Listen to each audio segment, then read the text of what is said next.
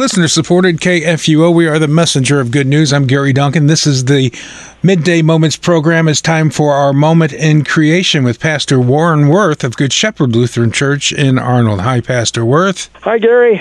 So what would you like to discuss today? Well, the topic today is Big Bang, Big Fizzle, and I'm basing this on an article, a blog post by Ken Ham at Answers in Genesis that he did about a week ago, August 22nd, and his is based on a blog from somebody else over at Mind Matters News. They had a post dated August 13th of this year, and what does it have to do with? Well, it has to do with that new James Webb Space Telescope. We've talked about it in some of our previous programming. And they have that up there in space, and they're looking deep into space and saying they're going to look back in the beginning of the universe close to the Big Bang. And we talked about how many amazing pictures we've seen. Now, you have to be careful, they're not exactly photographs. They're images that are computer-generated based on how that telescope puts together the light and infrared light that comes to it.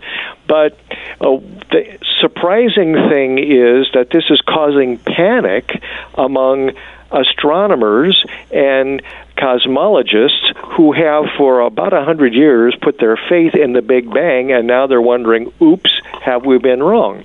And so Ken Ham's article quotes one of the physicists who is quoted in the previous article, and it says, to everyone who sees them, the new James Webb Space Telescope images of the cosmos are beautifully awe-inspiring, but to most professional astronomers and cosmologists, they are also extremely surprising, not at all what was predicted by the theory.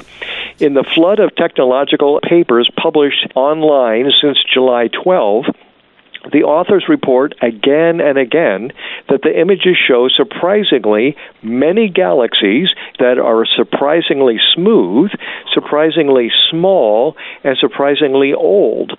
Lots of surprises, and not necessarily pleasant ones.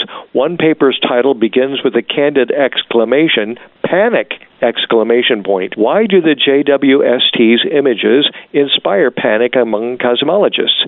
And what theories' predictions are they contradicting? The papers don't actually say. The truth that these papers don't report is that the hypothesis that the JWST's images are blatantly and repeatedly contradicting is the Big Bang. Big Bang hypothesis that the universe began 14 billion years ago in an incredibly hot, dense state and has been expanding ever since.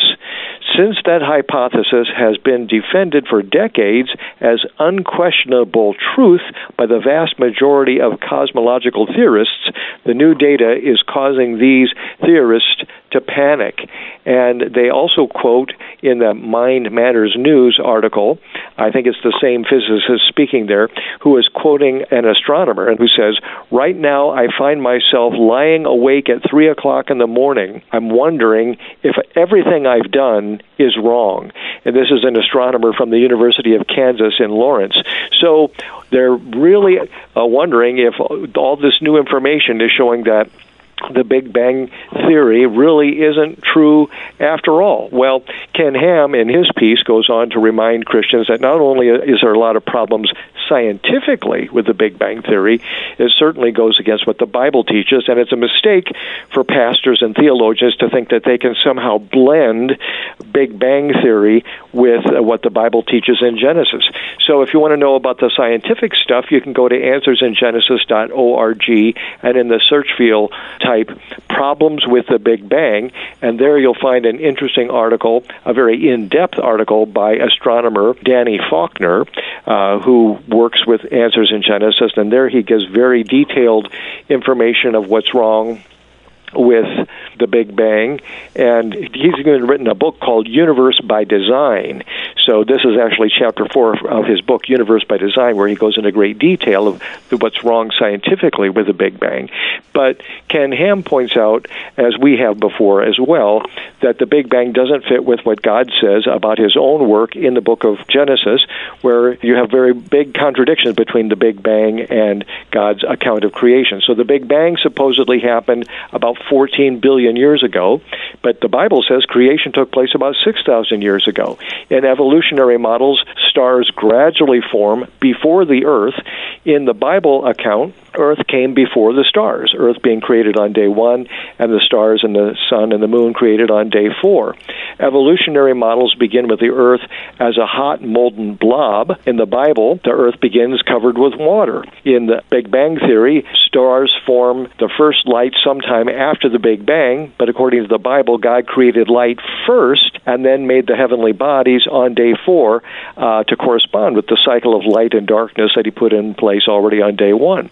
According to the Big Bang and evolutionary models, the universe arose naturalistically without using God at all. According to the Bible, God is who created all things, and without God, nothing exists.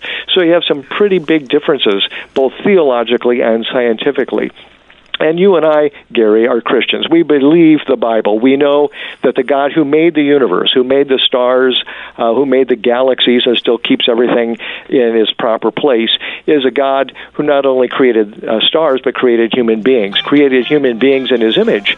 And when we disobeyed God and fell away, God sent his son, Jesus, to be our Savior. And that's really what the Bible's all about, isn't it? Not only that where we came from, but where we're going and how to get there.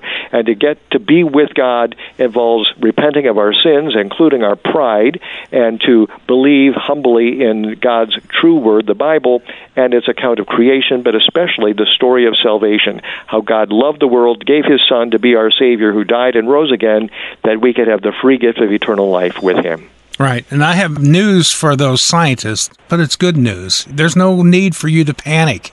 You should rejoice. And as you just said, Pastor, because we have a loving God that cares about us. So scientists, don't panic. Rejoice with us. Repent and believe the good news. Right. So, would you like to lead us into prayer as we wrap up this segment? Let us pray. Lord God, Heavenly Father, you created the galaxies and the stars, the planets, and you made human beings. And, oh Lord, we thank you that in your word, the Bible, you tell us not only about creation, but also about the story of salvation, the true story of Jesus and his love, how you promised and in the fullness of time sent Jesus to be born of the Virgin Mary, to live a perfect life for us, to offer up his perfect life as a perfect sacrifice on Calvary's cross, who rose victorious on the third day so that we could have the free gift of everlasting life. Help us to read and believe your word, the Bible, to repent of our sins, to believe in Jesus as our Savior, and to experience eternity, eternal life with you, our Creator and Redeemer. In your name we pray. Amen. Amen. Thanks so much, Pastor, for being on the program today. You're welcome. This is listener-supported KFUO. We are the messenger of good news.